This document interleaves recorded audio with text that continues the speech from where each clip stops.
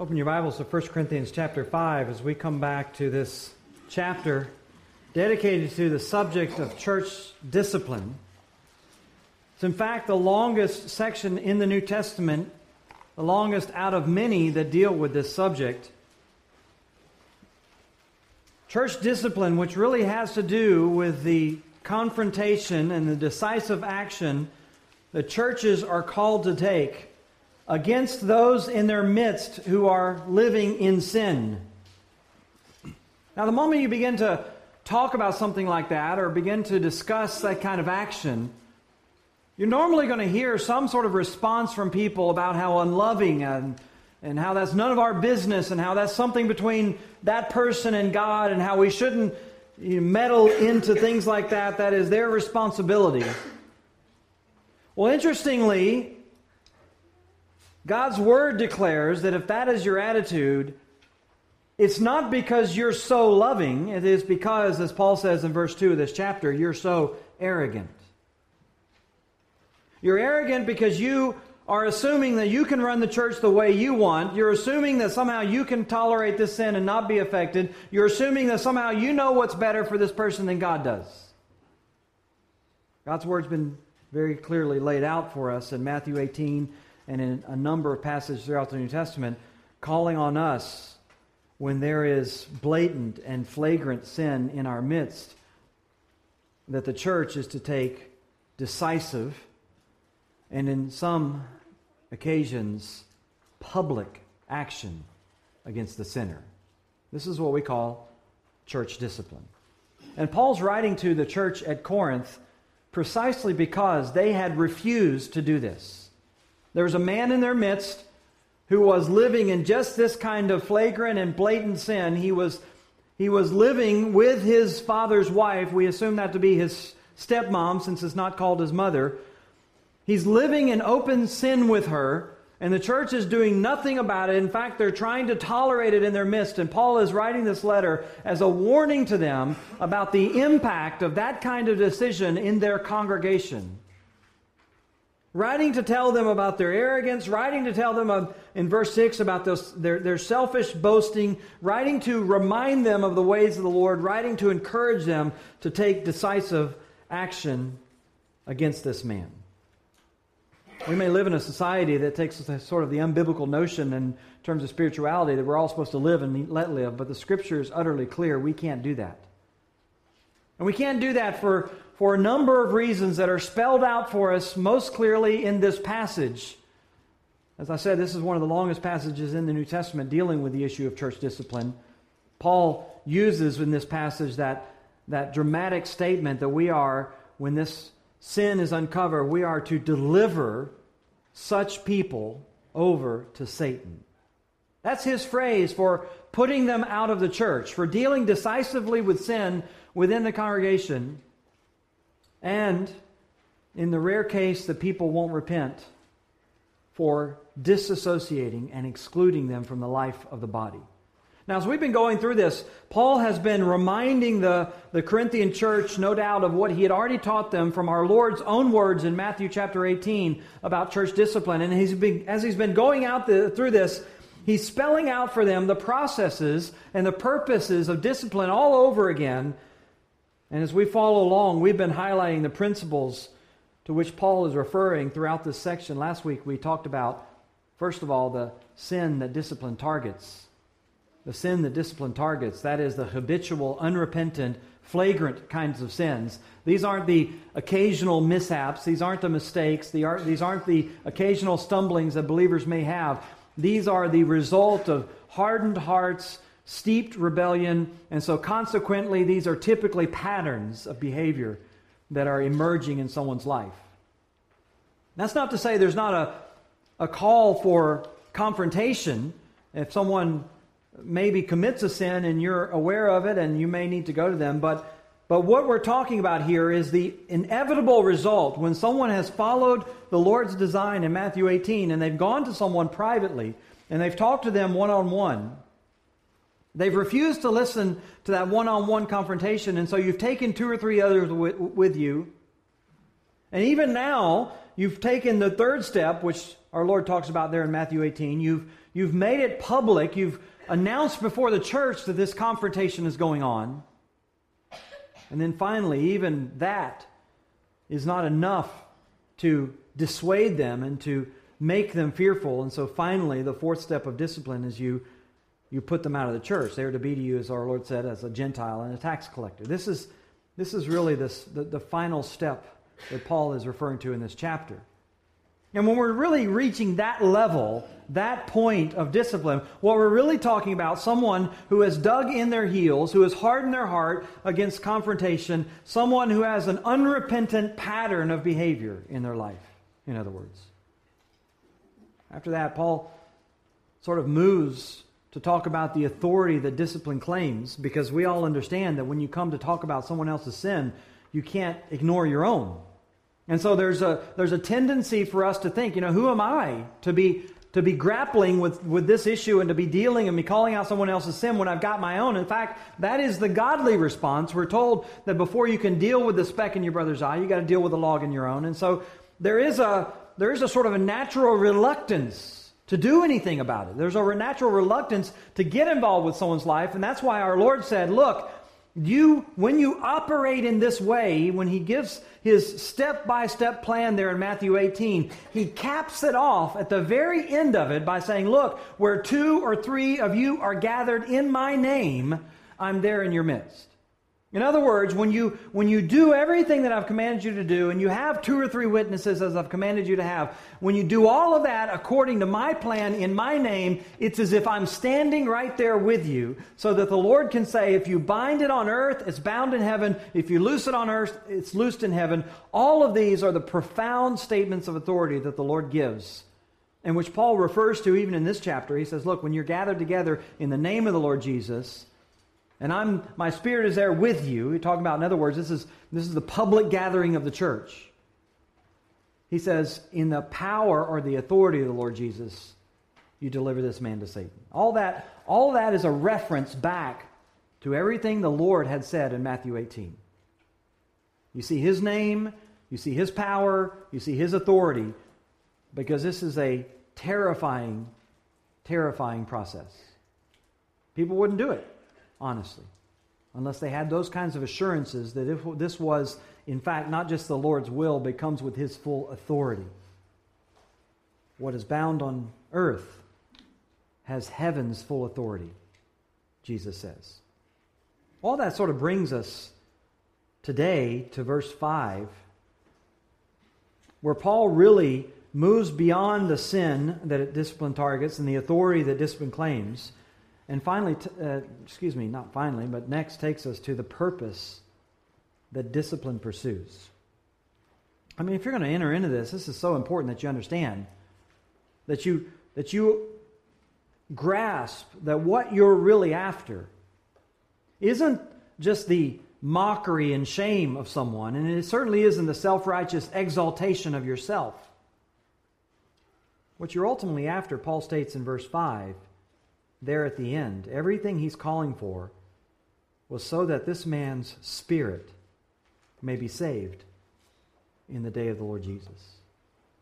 In other words, the clear goal of this kind of dramatic and public action, and by the way, the clear goal of every other preceding step, all the way from the personal one-on-one confrontation, is always been to win your brother for the sake of eternity, for the sake of Christ.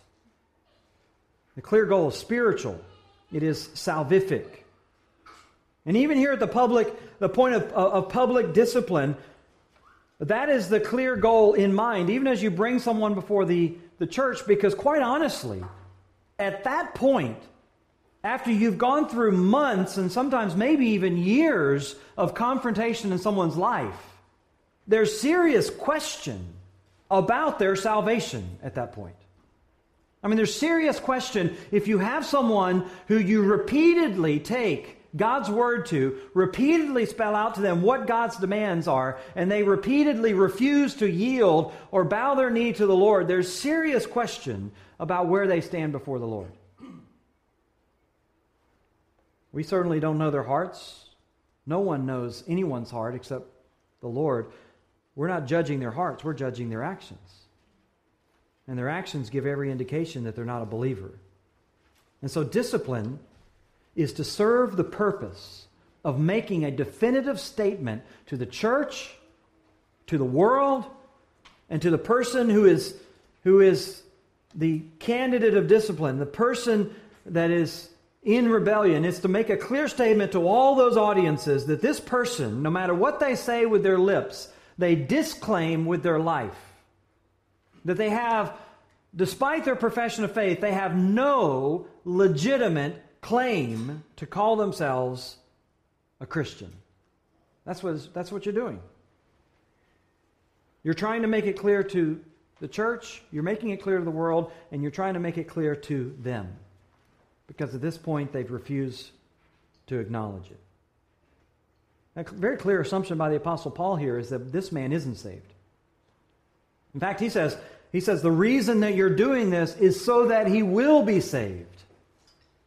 He very clearly assumes that it would be very rare for a true Christian to go this far in the process, to have this much of a hardened heart against the Lord. It's possible, I guess, that a Christian could be so steeped in rebellion or could walk down for a brief time some brazen pathway of rebellion and be duped by the evil one and be taken in by their own desires. It's possible that a Christian could do that, and in most cases, they would have repented long ago under the disciplining hand of the Lord. This is really what Paul's aiming at, is that this person, this man, whoever he is most likely self-deceived. He's self-deceived. And so you see, public discipline is really making the clearest statement possible publicly is really the most loving thing you can do for this guy. To rattle him out of his self-deception. To make as definitive statement as possible that he doesn't belong to the Lord. And if he does, then he has tried the Lord's patience to such a level that this drastic level of discipline is necessary. This is the point of Paul's reference in the beginning of verse 5 when he talks about delivering this man to Satan for the destruction of the flesh. Now there's a lot of question about exactly what Paul's talking about in that. I mean, because if you know anything about Paul and anything about the Scripture, you know that Paul uses the word flesh in more than one way. In some context, flesh means the material body, right?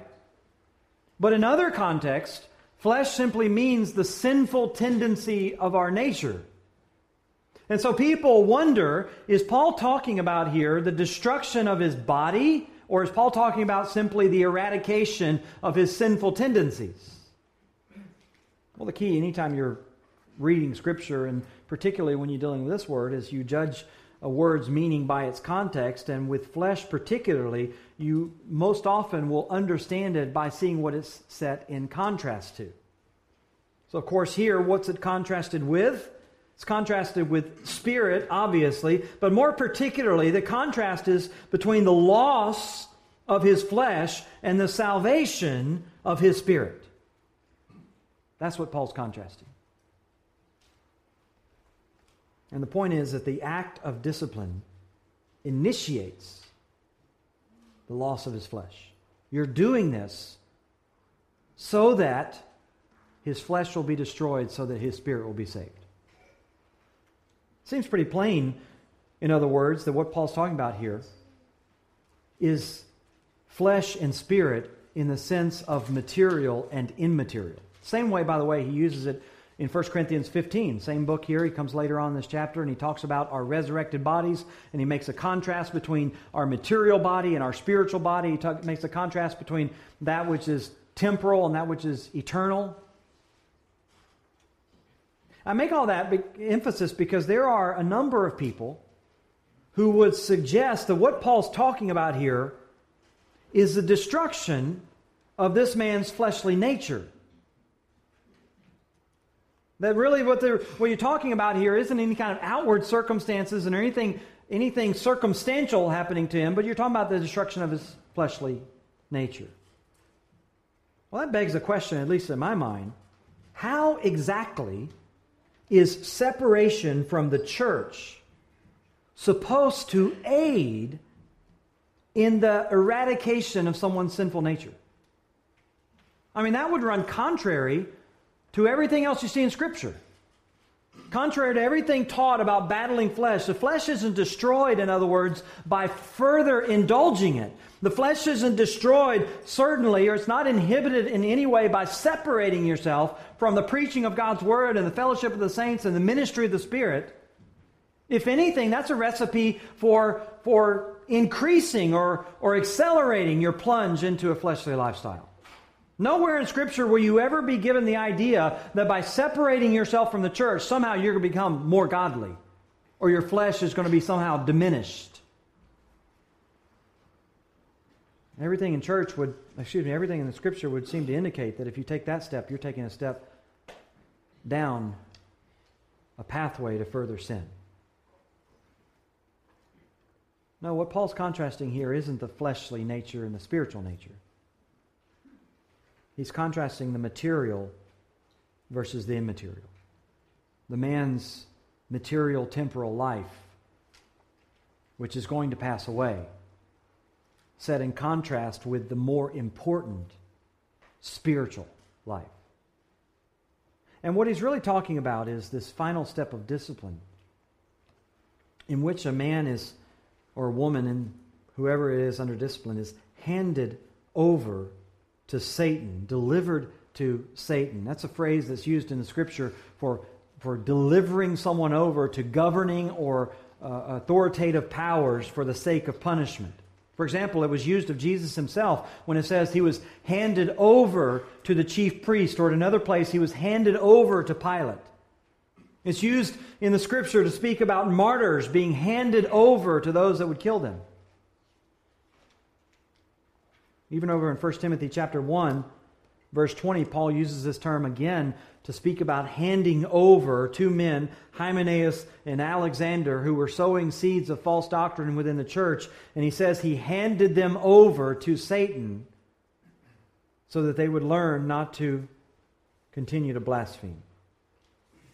What this is really talking about is the exclusion of this sinning person from the community of God, that is the church, and leaving them to the community of the world, which is under the authority and power of Satan, his principalities and his powers. He's called the God of this world. He's called the ruler of this world. He's called the prince of the power of the air. And so this person is put out of the church, the community of God, with His loving concern for one another, with His ministry of gifts for one another, for His sacrificial support of one another, for His prayer, for all these other things. He's put out of the church with His loving concern for one another, and He's put back out into the world where Satan and his principalities and his powers are still at work, destroying people's lives. That's it's a sobering thought.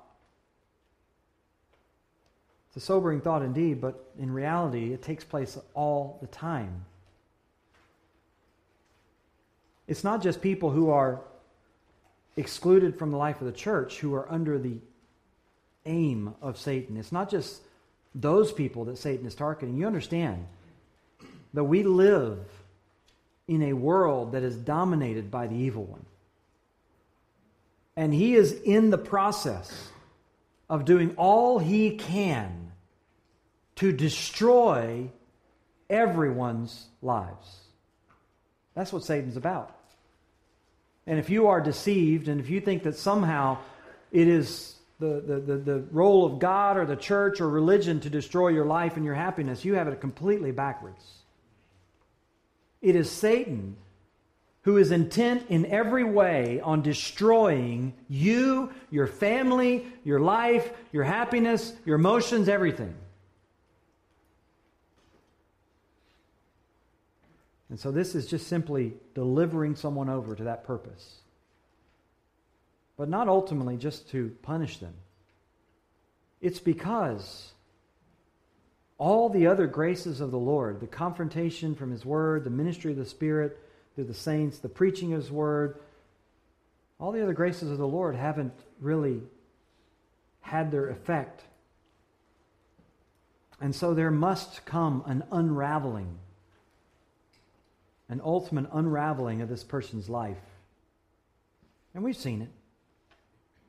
It's heartbreaking. We shed tears.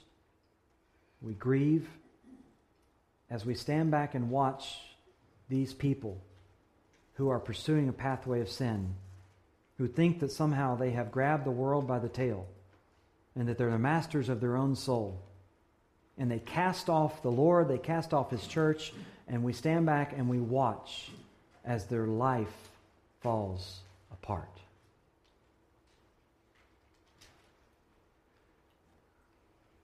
This is, of course, not dissimilar to what happened to Job.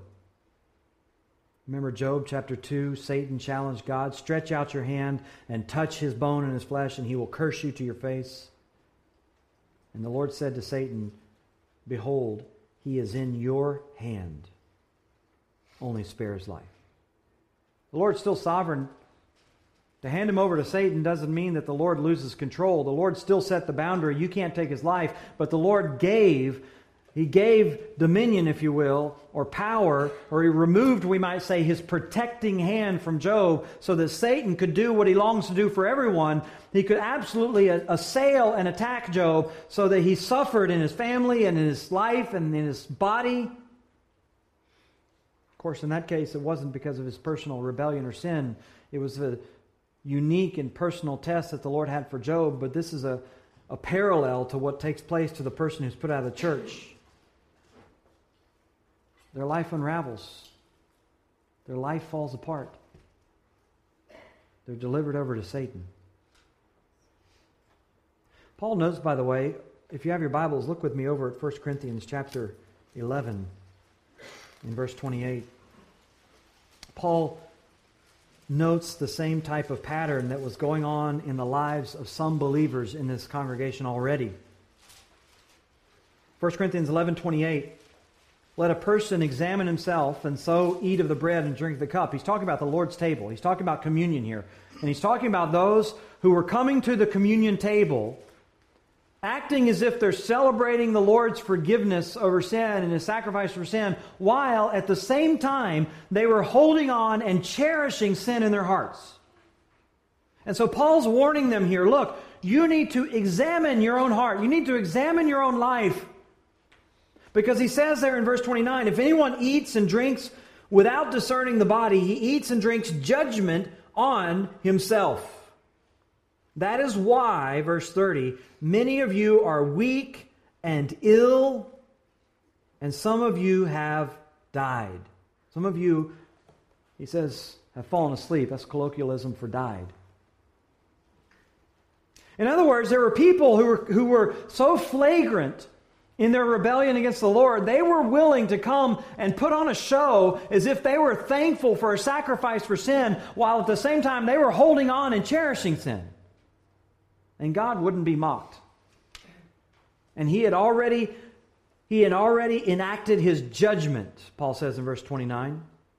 You're eating and drinking judgment for yourself. In fact, he goes on in verse 31, if we judge ourselves truly, we would not be judged. But when we are judged by the Lord, we are disciplined so that we may not be condemned along with the world. God's not going to allow His name to be mocked in the church. And so He's going to take decisive action. And in the case of some of these people, they were facing already the physical consequences of their rebellion. Sickness, weakness, and in some cases, death. I mean, this was the obvious lesson from Ananias and Sapphira, right? The early days of the church, Acts chapter 5. You have two people who want to parade around as being generous and giving. They wanted to have that kind of image, and so they lied about how much they gave to the church. Seemingly insignificant we would think, but the Lord takes seriously sin. And He struck them down dead on the spot. This isn't unprecedented. This is, in fact, very precedented. You can go back to the Old Testament and look at the life of Achan, the life of other people who tried to introduce sin into the camp. And the Lord called on Israel to act decisively against them. If you don't see the value of it, it's because you don't understand the wretchedness of sin. When the church delivers someone over to Satan, what God is doing is He is removing His protective hand over the church. He is permitting Satan to attack and gradually weaken their mental, emotional, and even sometimes their physical health. I mean, you can see people sometimes become literally irrational in their rebellion and their sin. They destroy all the relationships around them. They destroy their career. They destroy their family. And all the while, the Lord is using this to strip away any kind of false notion that they might have had about being His child. I mean, the perfect illustration of this is really the prodigal son. Remember that, Luke 15, that story? Here's a guy who's living in his father's home. And he might sort of imagine that because he has something of a plush lifestyle, that maybe this is because of God's favor, because quite honestly, he's living under the care and the protection and the provision of his father. I mean, he lives in a home that is comfortable. He lives in a home that is orderly. He lives in a home that is blessed because the Lord has blessed his father. And so he's basking in all of this until one day, what has always been down in his heart surfaces, and he comes to his father and says, I want my inheritance now. And he takes his inheritance and he goes out from underneath that protective care, and he goes out and he lives a profligate lifestyle, and then the reality of who he is in his heart comes crashing home to him as his life unravels and unwinds until one day he finds himself feeding pigs. He's reached the rock bottom. And any notion in his mind that he might have been under the favor and care of the Lord has got to be eradicated at that point. In fact, the Scripture says it's at that point that he came to his senses. And he goes back and he tells his father, I'm not worthy to even be called your son. He's changed. This is what really Paul has in mind here. The absolute unraveling, the shaking down, the destruction of this person's life.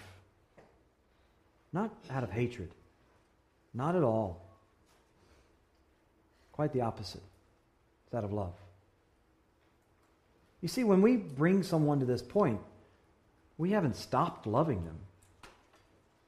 We're doing this, as painful as it may be, precisely because we do love them.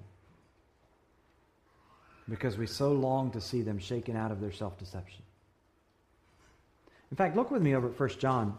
John deals with a very similar situation. 1 John chapter 5. John is writing to a group of people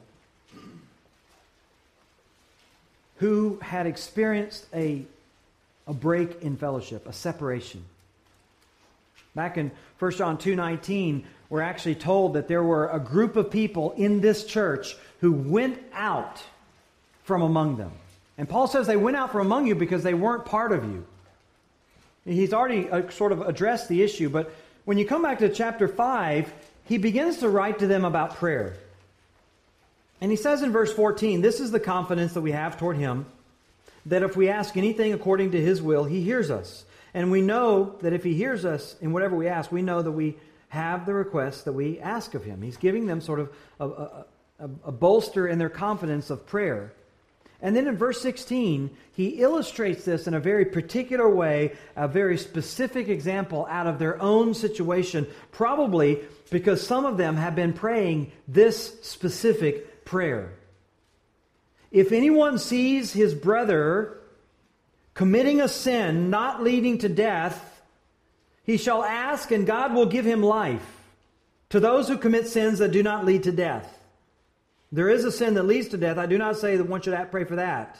All wrongdoing is sin, but there's a sin that does not lead to death.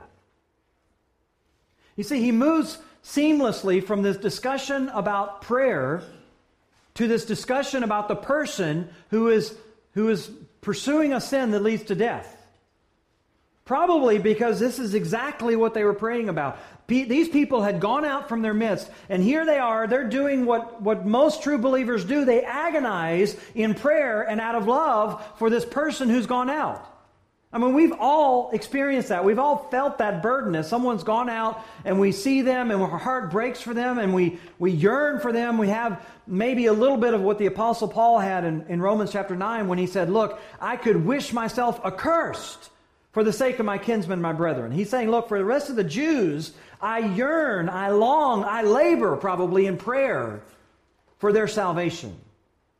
And so here these loving Christians are, and people have separated themselves from the fellowship, and they're no doubt now praying, God, give them repentance. God, show them the truth. God, bring them back into fellowship. In fact, this is what every Christian ought to be doing. This is what we ought to be doing. This is why when we take some public act of discipline, it is a heartbreaking affair. We've already labored for weeks and months in prayer over the situation. We continue to pray. I still, to this day, pray for every person that's ever been disciplined out of this church.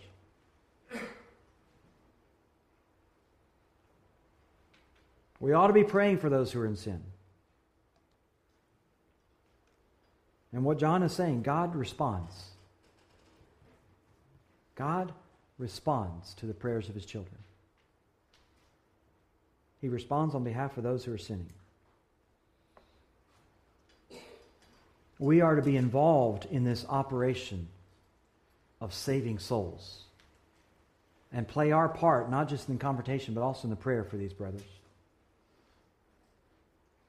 Jude says, keep yourself in the love of God, waiting for the mercy of our Lord Jesus Christ that leads to eternal life, and have mercy on those who doubt, saving others by snatching them out of the fire. To others show mercy with fear, hating even the garment stained by the flesh. Keep yourself in the mercy of God. Keep yourself in the love of God. And it is that keeping yourself in God's love and God's mercy that motivates you and spurs you to continue to reach out to those who are wrapped up in sin and are stained with sin, and you snatch them as out of the fire. John's telling them, keep praying. Keep praying because God hears your prayer. But there is, he says in verse 17, there is a sin that leads to death. There is a level of rebellion that unfortunately people sometimes won't turn from. And John's saying, I'm not promising you that every prayer that you lift up is necessarily going to be in accordance to God's will, because sometimes God's will is that a person reach the absolute bottom, even the final judgment. He's not talking about spiritual death here, because Scripture tells us every sin leads to spiritual death, right? The wages of sin is death. All sin leads to the death of the person spiritually. It leads to the death of their heart and their emotions and their family and their lives in so many ways. There's a spiritual death that's a part of sin. That's why Adam and Eve, whenever they first sinned in the garden, they didn't drop dead on the spot, because the wages of sin, God had warned that in the day that they eat of the forbidden fruit, they would die. He was talking about their spiritual death. They would actually not physically die for hundreds of years. But the moment they sinned, they died spiritually. Sin brings death, always. But what John's talking about here is a different kind of death. He's not distinguishing between some sins that have no consequences and some that do. He's not talking about some sins that lead to spiritual death and some that don't. No, he's talking about some sins that lead to physical death. He's saying there are some people, some so-called brothers or sisters, who so harden their heart against the Lord, who are so rebellious in their life, that God actually enacts the severest form of judgment against them. And John's just saying, look, God hears your prayers, God uses them in people's lives, but there's no promise that every person will repent. This is what Paul's talking about when he talks about delivering someone over to Satan. He's talking about the judgment of God in their life. A judgment that in some cases has to be severe because the rebellion is severe. The reality that though they may believe that they can sin with impunity, though they may believe that they can escape accountability, though they may believe that they can somehow dodge God's divine law, they'll be mistaken. God will bring them into judgment. This is the ultimate purpose of discipline, is to sober them back to that reality, to pull them out of their self-deception, to bring them into such a high level of discipline that as their life begins to unravel, like the prodigal son, they have opportunity to repent and hopefully come back to the Lord by the dire circumstances they're in and also by the prayers of God's saints. Well, Paul has pointed out the sin that discipline targets, the authority that discipline claims. He's kind of referenced the purpose that it pursues, the salvation of the person's soul. In verse 6, he gets to another principle, and that's the purity that discipline preserves. The purity that discipline preserves. He tells them, 1 Corinthians 5:6 there, your boasting is not good. Do you not know that a little leaven leavens the whole lump of dough? These Corinthians had apparently actually been boasting about how welcoming and how loving and maybe how they were tolerating this. I don't know why. Maybe it was because they wanted to boast about their love. Maybe they wanted to boast about some sort of false unity. Some people go around and talk about all this unity they have, and you go into their churches and you realize people aren't unified on anything. They have all kinds of disunity, but they have some sort of superficial surface unity that they might boast about. But whatever it is that they were boasting about, Paul says they were doing the exact opposite of what God would have them to do, and he says it's not good. You ought to be ashamed of how you're behaving and how you're conducting yourself in the church. You ought to be ashamed when you minimize sin and you tolerate sin like this. You ought to be ashamed that you haven't recognized the destructive power of this kind of life in your midst.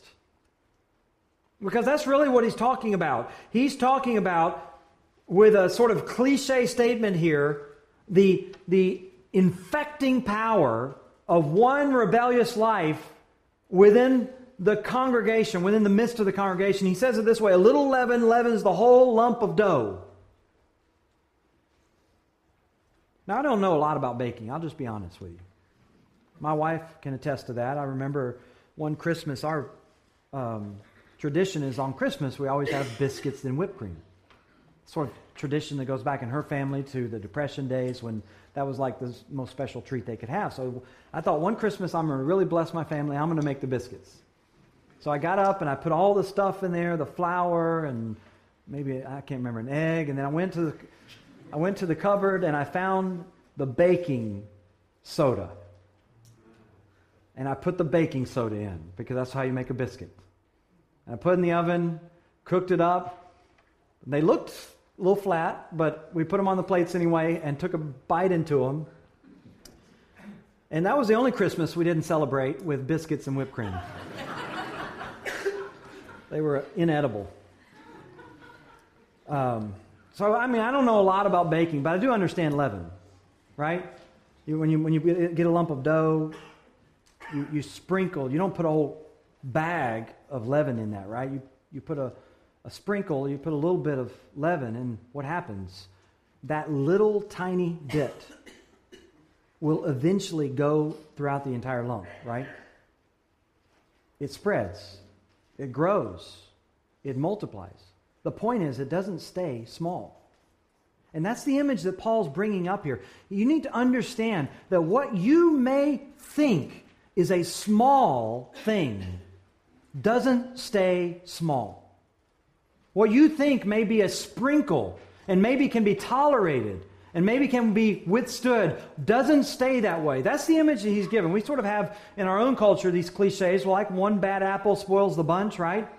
We understand that from a physiological perspective. What he's saying from a spiritual perspective, you may boast and you may be arrogant, you may be naive, but you need to understand that when a church tolerates sin in their midst, it doesn't stay small. It may be one person, it may be one life, but it doesn't stay there.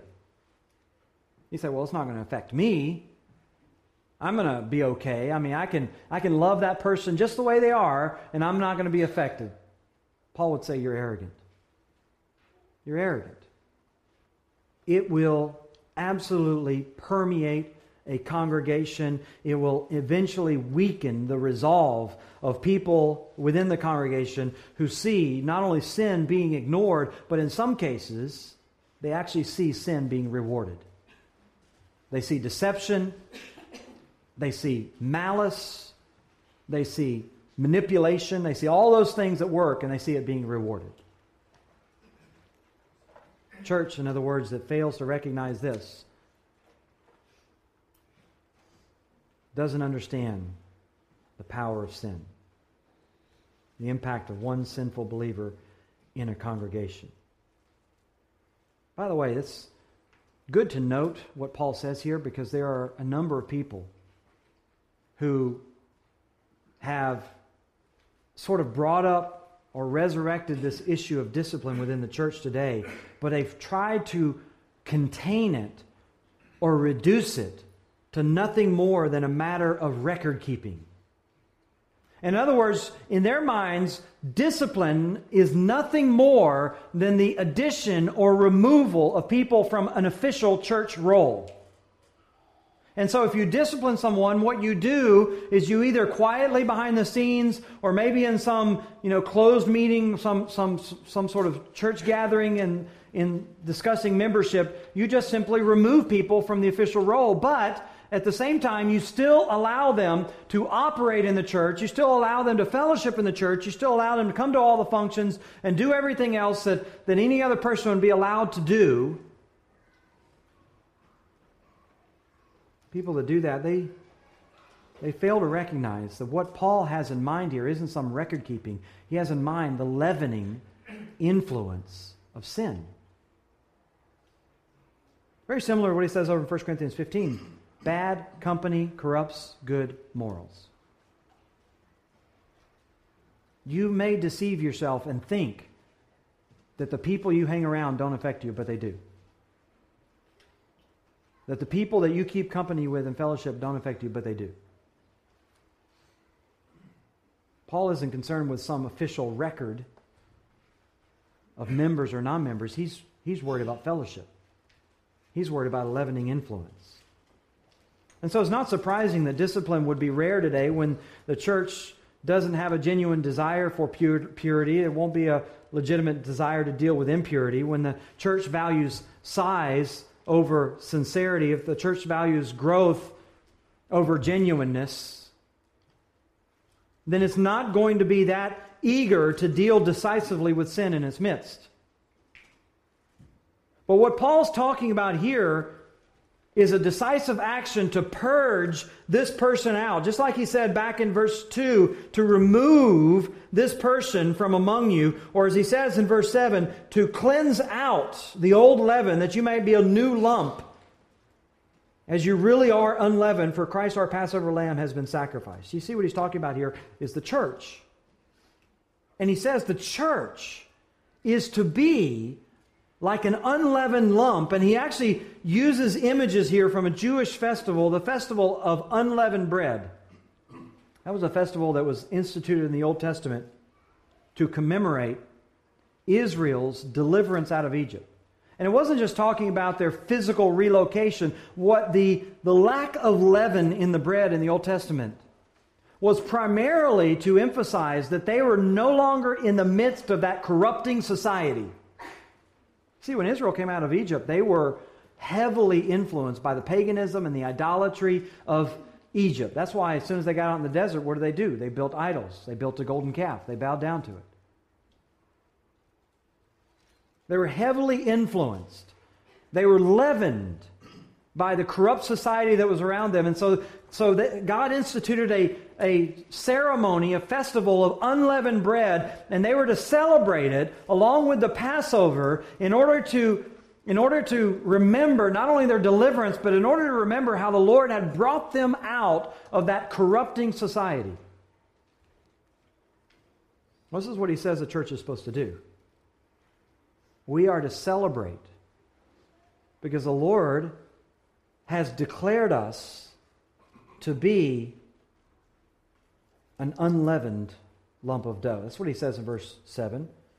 You're to cleanse out the old leaven because you really are unleavened. The Lord has already set His purposes on you. He's already declared you holy. He's already removed you as a group of people from corrupt society. He's transferred you out of the domain of darkness into the kingdom of His beloved Son. I need to live that way. I mean, let's face it. The vast majority of people, at least that I talk to, that have anything to do with the church and are no longer involved or don't want to have anything to do with the church, what do they cite? Hypocrisy. It's hypocrisy. It's that the church is not being what God has called the church to be. A transformed, radiant life of holiness, a city set on a hill, a salt and light influence within the world. And so what we are living out, unfortunately, too many times for the world is a duplicitous message. It's a hypocritical message. We're no longer looked at as an unleavened lump of dough. We're very much leavened by all that's in the world. People come to church like a social event. They come to church as a networking opportunity. They come to church as some religious show, but there's no distinction in the way they operate in their business, in their life, and in their family, and their tongue.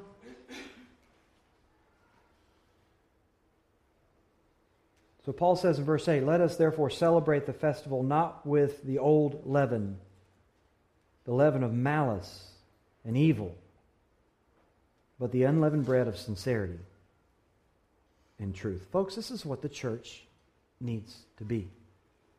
This is what the world needs to see. Sincerity, genuineness, truthfulness. I always kind of don't know whether to laugh or cry when I read some of these blogs or read some of these church websites, and their emphasis is on genuineness and authenticity, and the way they validate it is the fact that they tolerate all kinds of sin.